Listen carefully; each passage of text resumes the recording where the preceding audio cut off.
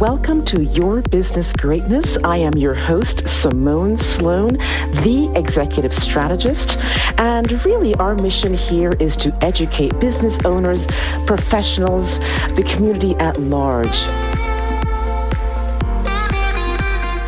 Our next guest describes himself as being very thoughtful, contemplative, creative. He's founder of Do Good Work, a digital growth consulting practice that helps bootstrapped digital businesses achieve profitable growth. He brings extensive experience as a digital growth operator and strategist and has helped businesses and agencies double 5 times their size. Please welcome Raul Hernandez Ochoa. Thanks for having me, Simone.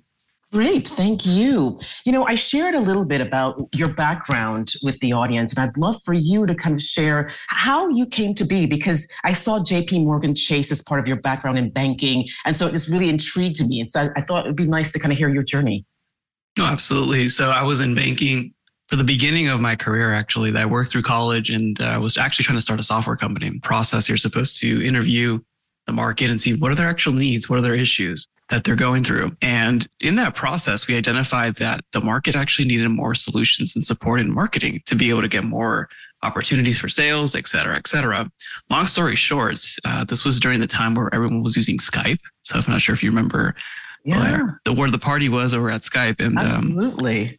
I partnered with a friend from a community that I never met in person. So this was our first remote bootstrap company. He was in New York. I was in San Diego, and we started a company to start serving the market with marketing services.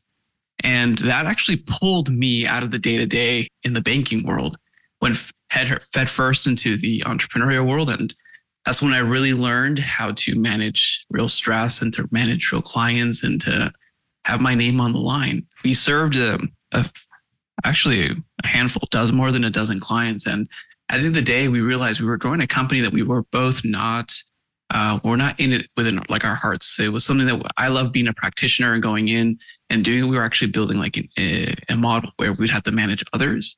I think that was great at the time, but we decided to part ways as friends. And I started working in other digital marketing agencies online. So this was a new skill that I've developed in that field.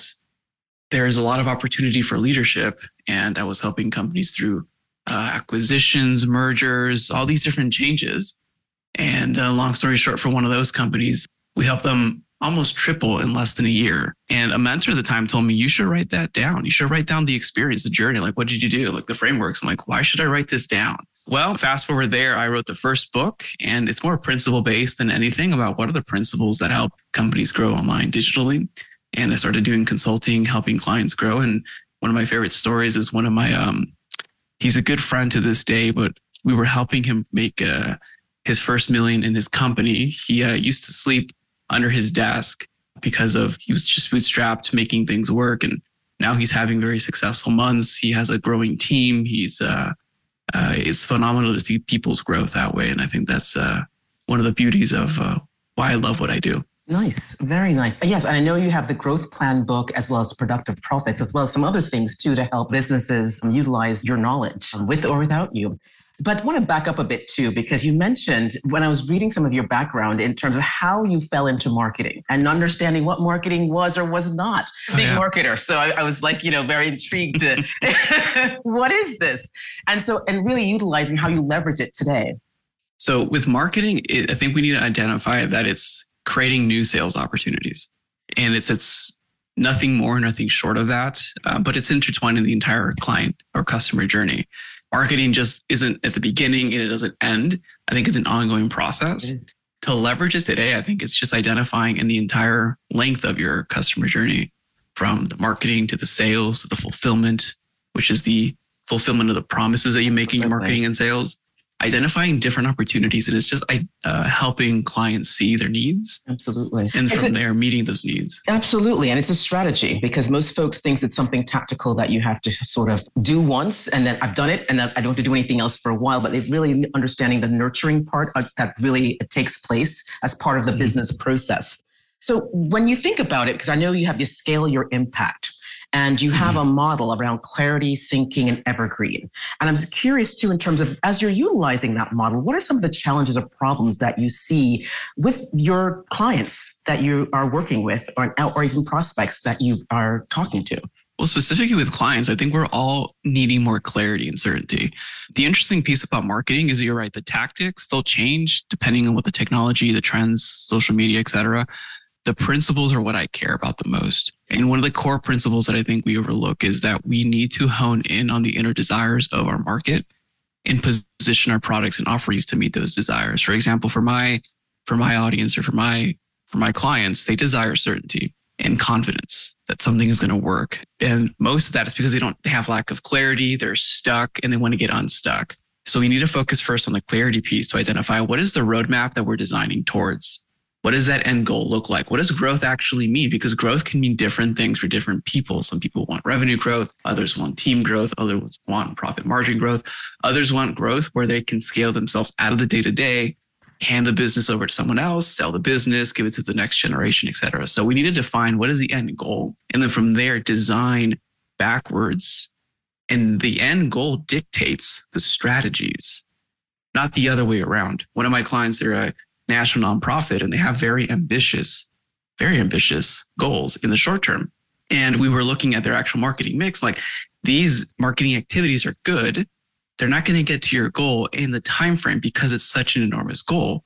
So we're continuing the marketing, but we're also adding different strategies to reach those growth goals so that they can hit their number, they can hit what they're wanting to achieve in the time frame. And that dictates the strategy versus here's all the things that I'm good at. Or if you come to a company saying, here are the 5 things that I can do, let me force you to do these things because that's all I know how to do, versus what's the best for you? What are you actually looking to do? Got it. Yeah, I love that. The Stephen Covey model where you start with the end in mind and back it up. But I also like that too, because some of the things that we do is chunk down those goals so it more becomes digestible, bite size, we can attain, and then we can start building upon. And it gets momentum and get them really excited about their business even in a different way. So I love it.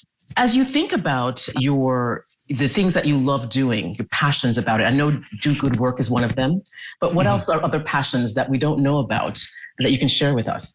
Frankly, I love exercising at the home gym. It's just a fun passion of mine. Taking my son out and taking him to the beach. I think those are the key things that I love around family. I was thinking about this yesterday night. It's like, I live a very simple life. I love working very hard. I love focusing and helping the entrepreneur, the bootstrapped entrepreneur who takes the risks, where we might be wild and crazy to the world, but we get each other. I think I love that. Those are the set passions that I really care about. And learning, I study a lot and I read a lot over the weekends and in the evenings. Nice. Very nice. And so as you think about, and thanks for sharing those ideas as well, because I think that working out is definitely about health, right? And building up because if you're not healthy, you can't serve. And so I love the idea that you're serving. As you look at your client base, tell us a little bit do you have a case study that you can share with us? You can redact names, but just kind of share in terms of the work that you've done and the processes that you kind of helped to them reach around their challenges. Yeah, this is actually a recent win that we've had. The client came to me and they were looking to triple. They were doing about small team, lean team, almost 7 to 8 people. They were doing about 3 million. They want to triple to hit 8 figures within the next, 18 months. The key thing though, the lack of clarity was what is the next offer that we help our people with? Because, anytime you solve a problem in the business world, there's a new problem that arises. And that gap, that opportunity, either you're going to solve that, someone else is going to solve that, or it's going to be unmet. And he was in a really good position with the team, in a really good position in the market, is he has a lot of opportunity. But with a lot of opportunity, there's a lot of opportunity. What do we actually do? And we designed looking backwards, like what is the next, not just the next offer, but how do we create continuity in the business, more recurring revenue? How do we meet clients or members where they're at in creating new offerings, maybe gatherings, live events, quarterly events? And how do we combine the actual value that the business delivers? I like to think about business offerings and services as value vehicles, how you deliver value. And it's important to call that out first, as opposed to calling it a feature or benefit. Identifying what am I actually giving to the marketplace as a value. And then you want to compartmentalize those, because what we can do is we can combine those and dissect those into who is our actual ideal audience and how do we plot these value vehicles based on around their beliefs, who they are, where they want to go, and what they perceive as more valuable. Not what we perceive as valuable, but what they perceive. And we took all their communications, communications, education, trainings, software, and we started plotting these things out and what new packages, what new offers can we create from that? Now that's the first step in plotting in alignment to the client, to the end goal. But then we also need the business front. How are we actually going to reach the revenue goals? So we have to align that back to the business model. And it's a simple like back of the napkin business model. Like if these are how many members you're serving at this moment, if all things were true, here's the types of sales that we would need in order to achieve the next continuity program. If those things are true, here are the type of team members and scale operations that you need in order to sustain that level of growth. And here's the type of team members that you'll need if you're going to offer events or quarterly events. And it's just creating clarity. It's very simple. I don't pretend to be smarter than I am, but it's just identifying what are the key next actions and backing it with math, market trends, using some data from Fred, like Fred data, some market industry, economic data, but then also tying it back to practical. What do you actually need to grow based on experience, as well in alignment to where you want to go as a business owner? Because he in particular did not want to be overly involved in the operations in the day-to-day and make himself a bottleneck. And that becomes an issue, especially if you're trying to grow. Got it. You mentioned a couple of really interesting things, and I love the idea of data. I'm very data-driven in terms of making decisions, and it takes a lot for some clients to really wrap themselves around the data, because some things that they're just like, oh, someone else will do it, or it doesn't exist, or I'll just put my finger in the air and hope for something. And so, so for me, data is really intrinsic to that growth. But you also said too, in terms of how do I sync that and marry that with their aspirations? What do they value? Where do they want to go, right? And kind of road mapping that and aligning it back to those key points and milestones, if you will, to help drive and make those clear decisions. When you think about from the perspective of your learnings, given your journey to where you are, what would you say in terms of something that was something that really your aha moment in this journey?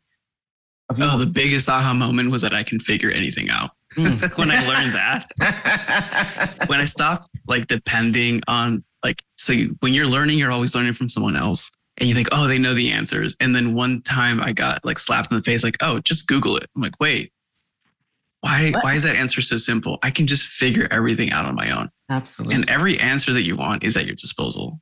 That's the coolest thing ever.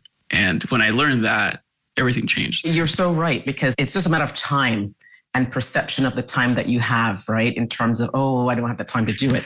As you're thinking about your clients, and what knowledge would you impart onto the audience today? Oh, that you can design your growth. The beauty of being an entrepreneur, being either a solopreneur, a small team, a bootstrapped owner, even if you're funded, you can design the growth that you want. You can design for profitability. You can design your stress. You can design whatever the experience you want. But my goal is for you to enjoy the experience. Too many times we focus on the end goal and let's go, reach that end goal at all costs, including your health, your family, your business, your relationships. You can actually design the journey, because your journey determines the destination, not the other way around. The journey equals the destination. And you can design for that, and you can do that with practical strategies. But the goal is, what is the end goal? How am I designing backwards to reach that goal? And how do I ensure that your success, not just in the business world, but also with your health, your relationships, those around you, your community, and your impact? Love it. Your unique journey in design. How do folks reach out to you? The website, dogoodwork.io/YBG for your business greatness. Love it. Thank you so much, Raul, for spending time and sharing your journey, the work that you're doing with your clients. It's been a pleasure. This is fun. Thank you for having me. Thank you for joining us on Your Business Greatness. I am your host, Simone Sloan, and love to see you next time.